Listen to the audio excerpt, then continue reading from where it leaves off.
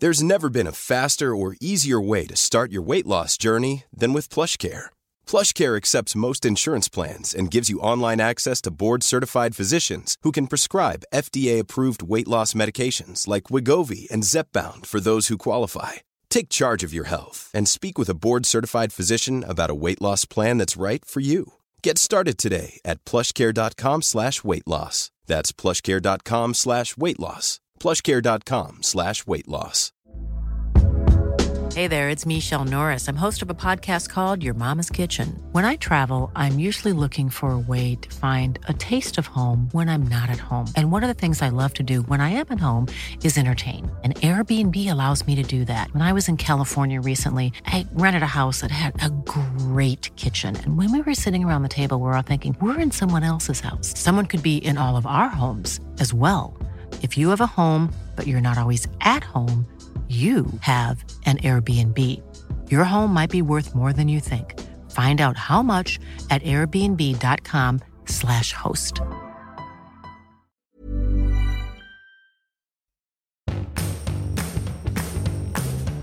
Welcome back to Not Another Mummy podcast with me, Alison Perry. It's so easy to look back at our own childhood through rose-tinted glasses, isn't it? But it wasn't always fun and games, and the same can be said for our kids today. One great change is how much more aware we are of mental health in our children. My guest today is an author and blogger who talks about how we can all help our kids to be more in touch with their emotional well-being. Becky Goddard-Hill is a former social worker and child development trainer who holds a postgraduate diploma in psychotherapy and is a certified life coach. So basically, she really knows her stuff. Her latest book, Create Your Own Calm, sets kids on a path to becoming emotionally resilient and helps them to take practical, positive steps towards being calm and happy, which is something that is more needed than ever in 2020, right? During our chat, Becky offers up loads of practical advice on how we can help our children manage feelings of stress and anxiety and how to get a sense of balance in their lives. I found our chat so helpful, so hopefully it'll be just as useful to you.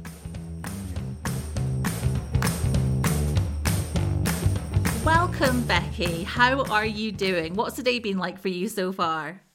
Today has been lovely, actually. Really relaxed. My kids got up and sorted themselves out of school completely. That's amazing. How old are they again? They're a bit older, aren't they? Yes, they are. They're 13 and 16 now. Wow. And my son's just started his A-levels. And they've both got really independent over the last year. And actually, I'm feeling a little bit unloved and unnecessary in their lives. And I actually begged them to spend time with me. Oh, Becky, because there's me thinking, well, that's what we've got to look forward to. Anyone listening who has, got younger children and you just feel run ragged, that, look forward to what Becky's experiencing. But no, are you feeling a little bit redundant? I feel a bit like they've gone before they've gone. So I know I've got about a year and a half before my son leaves home and goes off to university.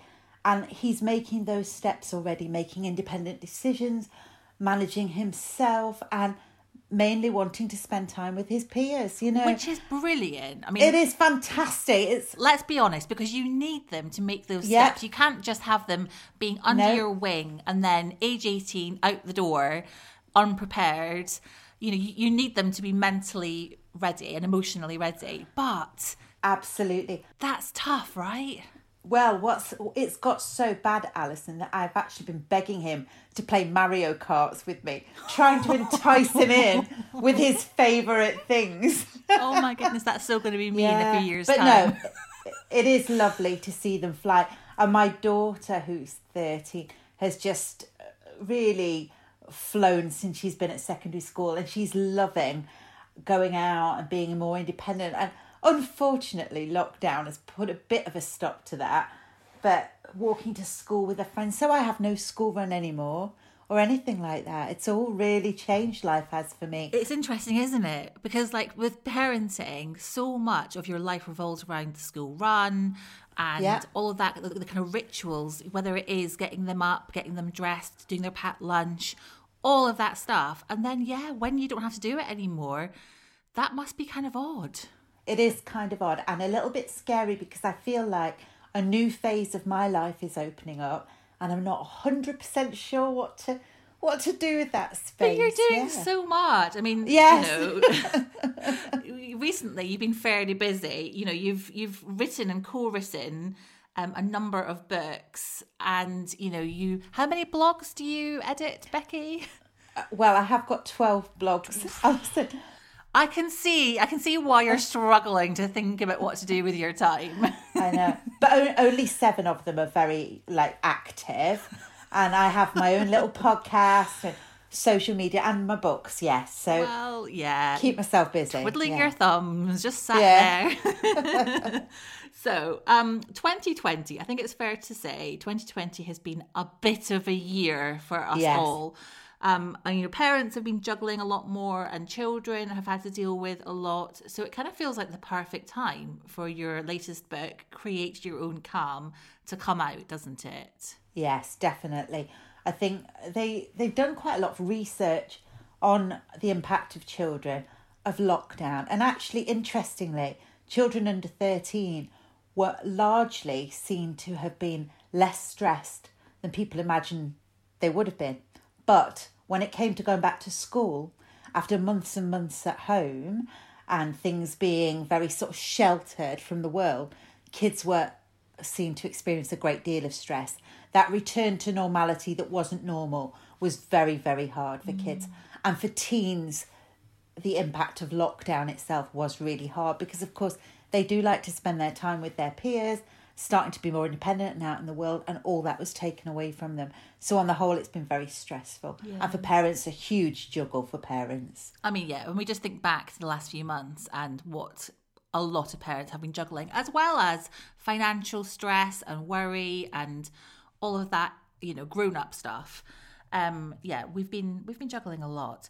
There's definitely been mixed reports, haven't there, on the impact that this has had on kids. Yeah. And it must vary so much from child to child based on how resilient they are and I guess how much access to the news they have and what their friends are saying and all of that kind of stuff. Yes, definitely. And what their previous mental health was like, what their coping mechanisms are like, and how robust they are, really, because, of course, all children are very different in terms of their resilience. And that was the purpose, really, of Create Your Own Calm, was to give children the tools they needed in order to cope, to manage their feelings of anxiety and their fears, and to just become a little bit more robust and a little bit more resilient, because we can't change the world, but we can change how we think about it and how well we deal with what we feel. So it's really an activity book packed with tools to help kids become more robust and to have stronger emotional health so that when things like this happen, their coping skills are more in place. Now, you mentioned resilience, which I think is a word that we've heard so much of this year, in so many different contexts. And it's definitely something that we need to build in ourselves as well as our children. What kind of exercises do you have in the book that can help parents build that in their kids? Well, the book's very much for the kids to do themselves. So the idea is that they work through it. But we do encourage parents to also, if their child wants them to, take part in the same activities, because these skills are lifelong skills. Things like managing your own physical health and well-being, making sure you sleep, eat and exercise. Because when those absolute basics are in place, we can deal with other things so much better. As you probably know, being a parent to very young children, if you don't get your sleep, everything is so much harder. Yeah. And that's across the board with teenagers, with parents and with younger children. So a lot of the book focuses on the very basics, like having a good sleep routine, making sure you do lots of activities that you love, looking after yourself through the food you eat, because there's certain food that can make you feel calmer too. It's got certain properties in it. And it's encouraging kids to take really good care of themselves physically. That's such a good thing to be teaching kids.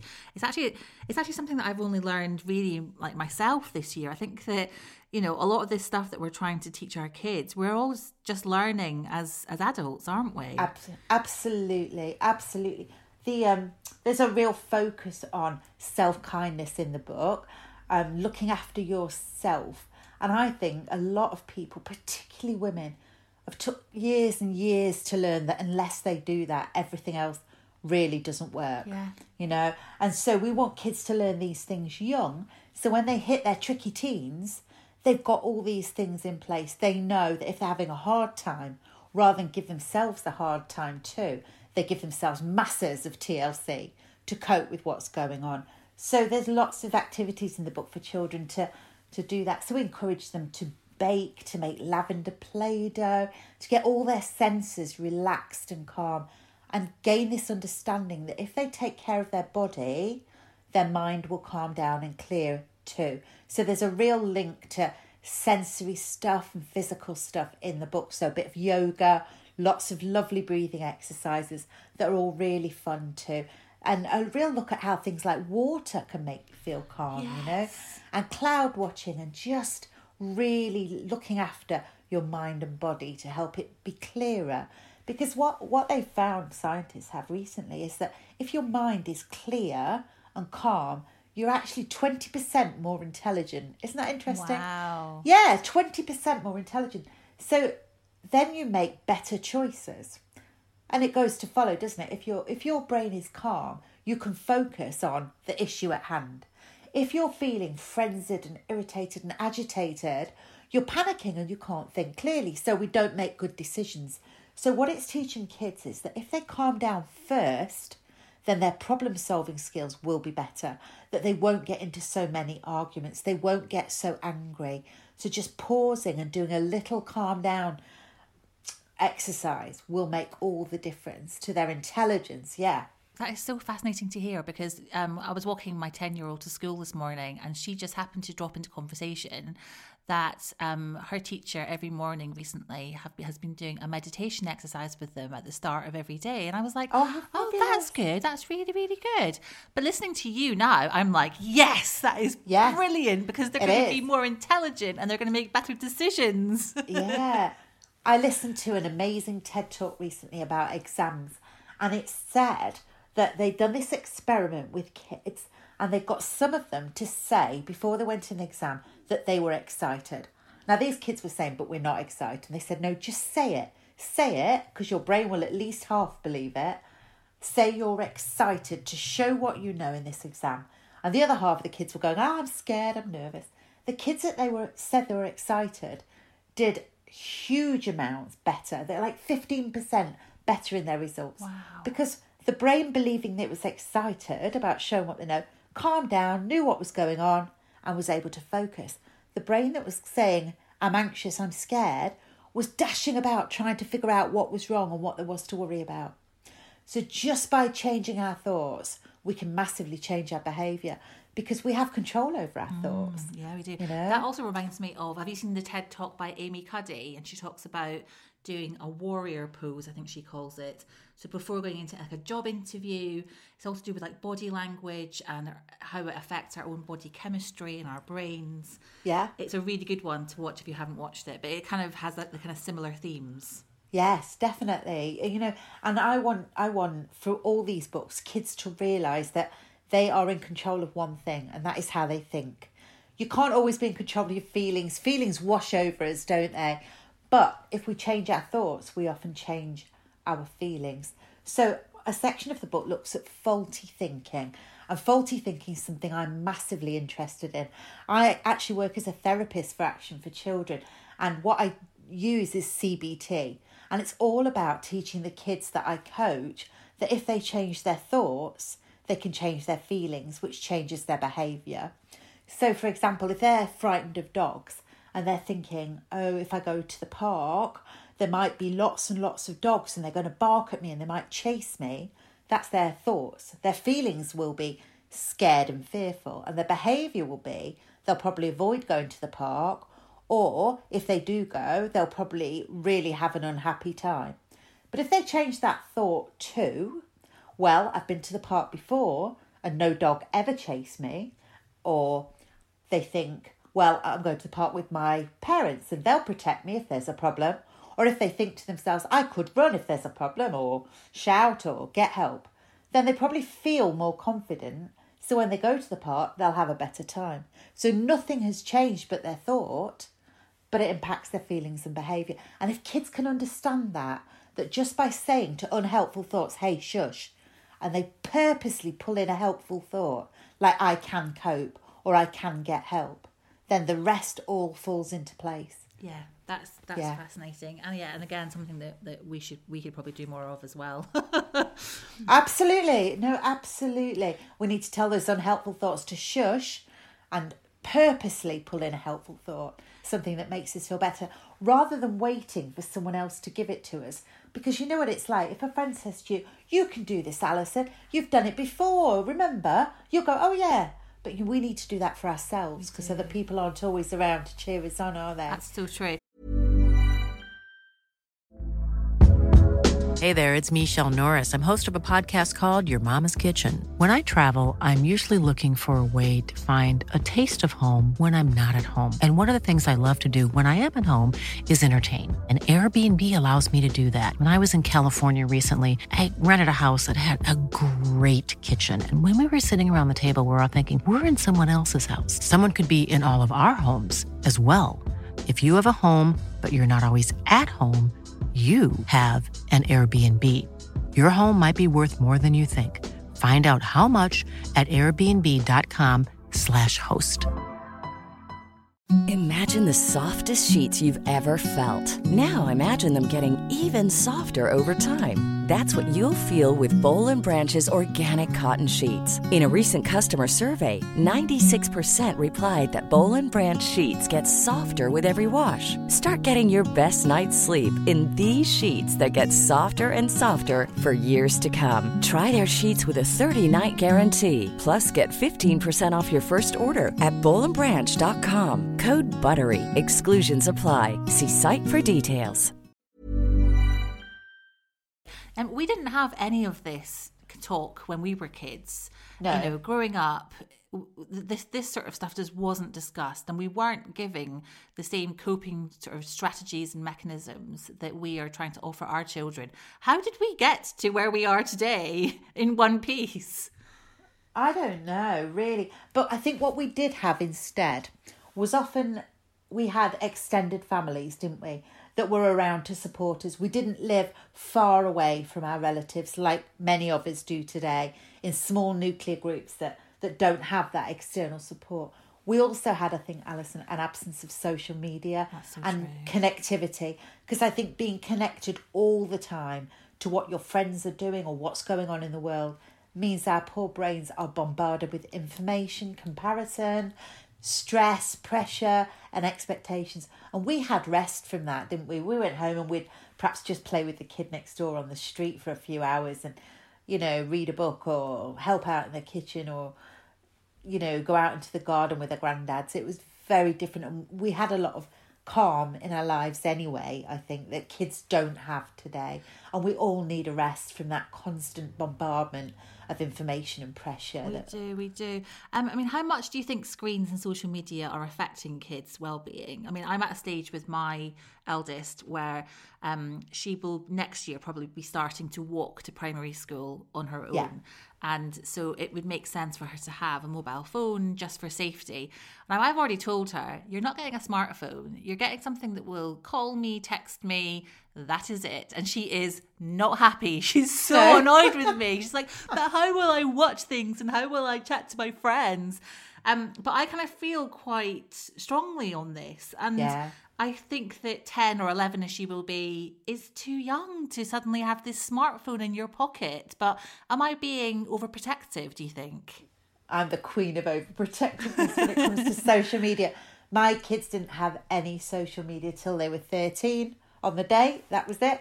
And I monitored it. And I think, Alison, you probably feel like that because you know how it works.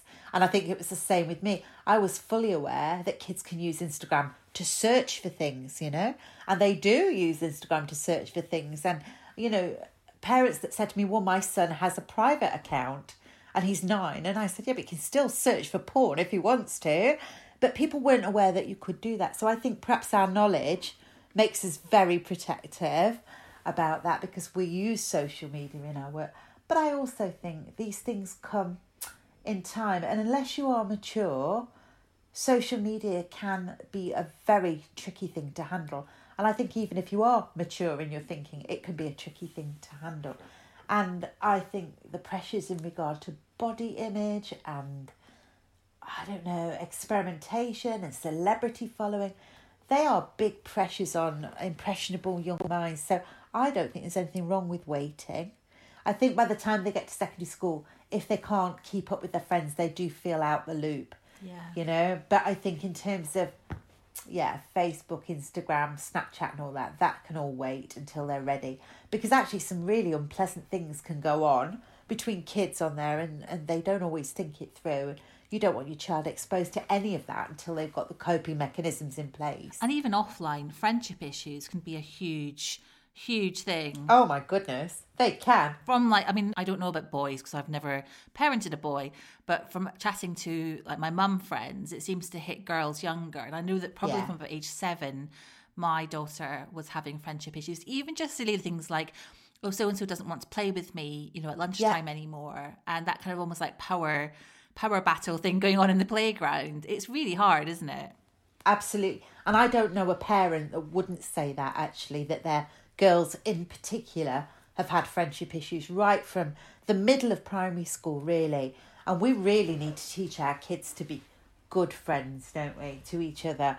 I always start, when I work with kids around friendship, I always get them to start with themselves and have a really good think about what kind of friend they are. And then try and put that into a series of words that they really think they give in their friendship, like loyalty and kindness and encouragement, and to really think of their friendship as a gift that they give to people. And then try and make friends with other children who have those same qualities. Rather than wanting to be friends with the kid that's popular, trying to really encourage them to look for kids to be friends with that know how to be a good friend. Because it makes such a difference to your whole life, doesn't it? Having good friends, not the popular friends or the friends that necessarily share the same interest, but people who know how to cheer you on, mop up your tears, be there for you, never exclude you, those kind of people. I think what our kids do sometimes is they keep trying with friendships that aren't healthy, and they need to be absolutely on the lookout for good friendships and to make sure they're being a good friend too. It can also be a bit of a minefield for parents as well, because, whether you choose to have that conversation with a parent and kind of tackle issues and conversations that have happened, or do you let them kind of just sort it out between them at school where you don't really know what's being said and you're not there to help guide your kids. It can be very awkward for parents, can't it? Oh, it really can, Alison. And I've made some real mistakes in the past, thinking that other parent would want to know their child had been evil to mine and sort it out. Nobody ever, in my experience, believes their child's in the wrong. Do you know what, though? I found myself in the past going the other way. But I found myself, if my daughter had come home from school and said, this happened, I have found myself being guilty of assuming that my child is in the wrong and isn't telling me the full story. And then when I've had a conversation with the other parent, I'm almost like going in apologetically, like saying, I'm really sorry. She said that this happened, but I'm sure that isn't the case because I know what she's like. And then afterwards, I've kind of had a word to myself and thought, that's not good, because you weren't believing her. You weren't being supportive. You were thinking the worst of her. And I've had to really kind of like talk myself round to be more supportive and be on her side. It can be very difficult because, like you say, you're not there, are you? And our children, I think it's really important, remember, aren't perfect. So sometimes it will be their fault. But mostly, I think it's misunderstandings. And like you say, a sense of power battles. Everyone wants to be popular and well-liked, and they will often tread on other people in order to get there. And we see this in adult life too, don't we? Yeah. And if we can teach kids that the way they rise is by lifting others, I think that is like the most important thing I've ever, I hope, imparted to my kids, that the way you feel good is by helping other people feel good. You take people with you, and if they can just learn that and learn to work as a team, I think they'll get there. But that can take quite a lot of years. In my experience, it seems to be about third year of secondary school the friendship issues really kind of stop. And I saw this with my nieces and with my daughter, in that she's now found her tribe. The kind of girls who have got the same values as her and who all look out for each other and are very kind to each other and want the best for each other. And it's a really lovely, healthy friendship group now. But it took quite a while to find people who had the same sort of values. That's so reassuring to hear. So if anyone listening is, their kids are having friendship issues, the end is in sight. Yeah, and I think that was because, Alison, by about 13, my daughter kind of knew who she was. And my niece, who's now 20, I talked to her about this, and she said the same. She said she no longer felt at 13 that she had to look identical to everyone else or say the same stuff or pretend she was interested in the same thing. She could be more of an individual. And in being more of an individual, she was able to find the right kind of friends for her rather than just following the crowd. Yeah, that's so interesting. When I think back to my teenage years, it was definitely that feeling, that shift of, like you say, wanting to be the same as everybody else. Yes. To actually, I want to be different. I want to be independent. I want to do my own thing and have my own image. And even though you were actually very similar to a smaller group of people. Yes, that's true. Like, yes. For me, it was like Doc Martens, tie-dye, like that whole 90s thing. And I felt very different and very cool, even though I actually wasn't. You see, I'm quite a bit older than you, and I was all into Madonna. I thought I thought I had to have like handkerchiefs in my hair and long black coat. I would love to see photographs, Becky. Oh, no, it's not good. It's not a good look. I was going to say, last year, age 12, my daughter decided to become vegan, and out the blue, we're all vegetarian. They've been raised vegetarian. They don't wear leather, and so it's always been part of our life. But she suddenly went, I'm going to be vegan. None of her friends were vegan. We're like, okay. I'm no cook, Alison. I was like, oh dear. But this weekend we celebrated a year of her being vegan with a surprise party for her. It was very exciting, and made a little bit of a fuss of her. And I just think that's a real sign of her having learnt what matters to her and having the commitment and conviction to see it through. We're very proud of her for that. Yeah, I bet you are. Now, as our kids get older, like probably when they kind of start heading towards secondary school and into secondary school, the pressure builds when it comes to schoolwork and exams and homework. It can be tricky, can't it, to strike that balance between encouraging them to work hard but not pushing too much pressure on. What advice do you have around that? I think really importantly that they realise it's not endless. So they have like a timetable for it, because sometimes kids sit down to do their homework and they want it to be perfect and they will spend hours on it. And before they realise it, it's almost bedtime and all they've done since they got it from school was work. Well, we wouldn't do that on a healthy day, So putting some boundaries around it, I think.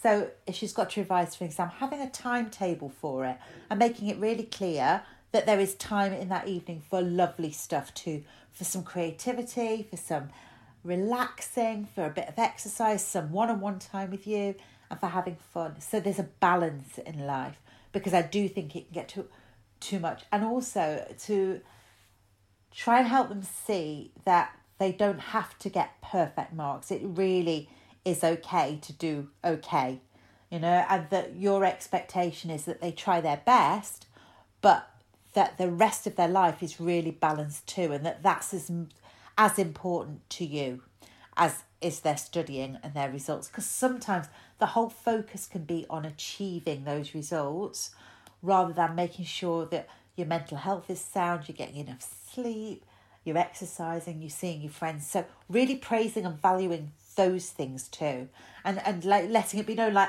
I'm so glad you rang your grandma tonight. That was so lovely for her. What are you going to do to relax tonight? And letting them know that you value those elements of their life too. And then they will hopefully pick up on that. And if you can talk about your school days and the pressure you felt and how you wish you'd known it wasn't everything to get amazing results, and that what's most important is the balance in your life, and let them hear you talk about that too. Yeah. What would you say to parents who perhaps struggle to get their kids to open up? So, that we've all been there where we've kind of, been coming home from school and we've said, how was your day? And they just give you one word answers or shrug, what tips have you got for, encouraging our kids to talk about their day and chat about what they've been up to? Well, it can be difficult, but I used to be a social worker, so I have got quite a few tips on getting kids to talk. And my favourite tip is to get them in the car with you or get them walking with you where they can't go anywhere.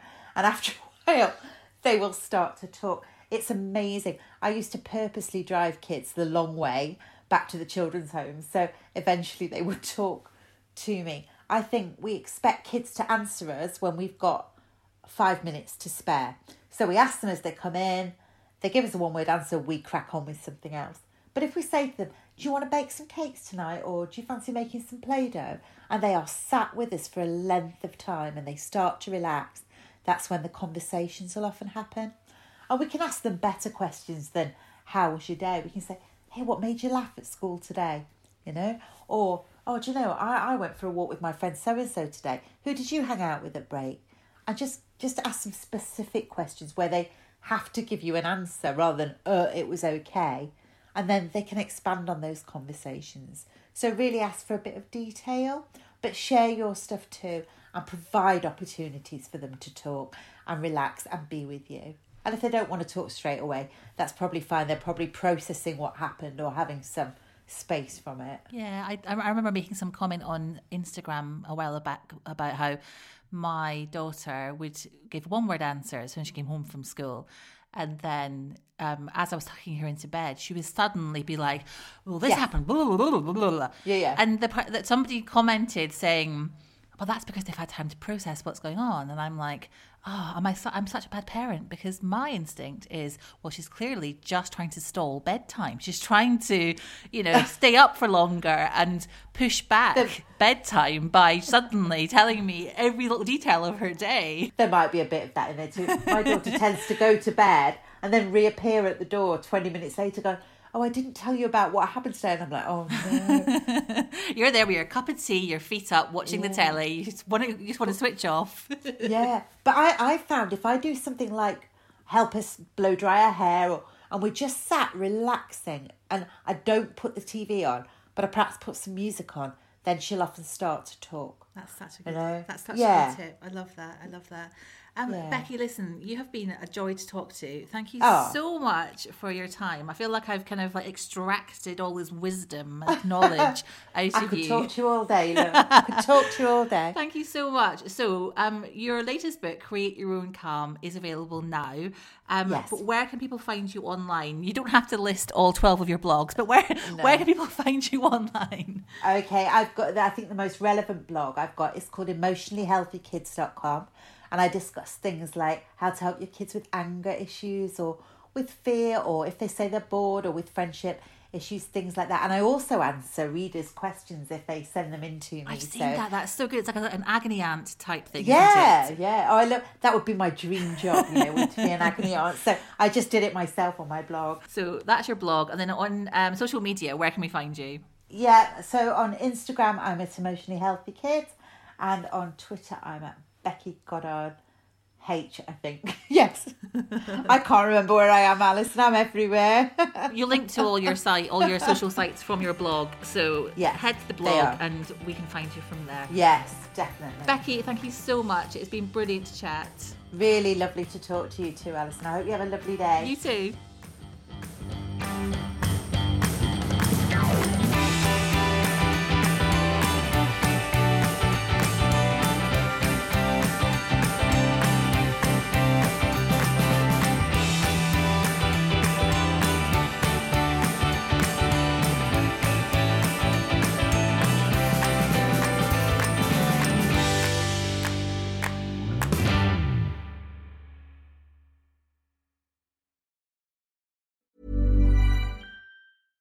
Imagine the softest sheets you've ever felt. Now imagine them getting even softer over time. That's what you'll feel with Boll & Branch's organic cotton sheets. In a recent customer survey, 96% replied that Boll & Branch sheets get softer with every wash. Start getting your best night's sleep in these sheets that get softer and softer for years to come. Try their sheets with a 30-night guarantee. Plus, get 15% off your first order at bollandbranch.com. Code BUTTERY. Exclusions apply. See site for details.